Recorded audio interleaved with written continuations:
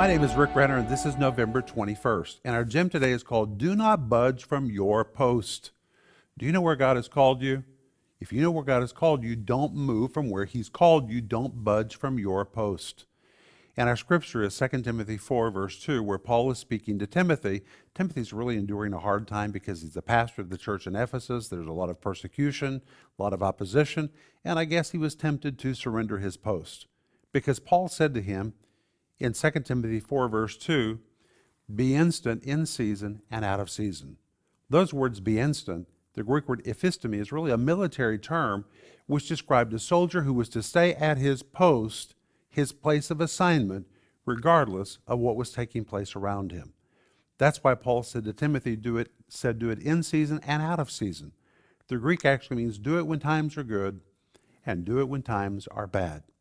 If you know where God has called you, if you know your post, stick to your post. Don't budge from your post, regardless of what's happening in your environment. And that's what I want you to think about today.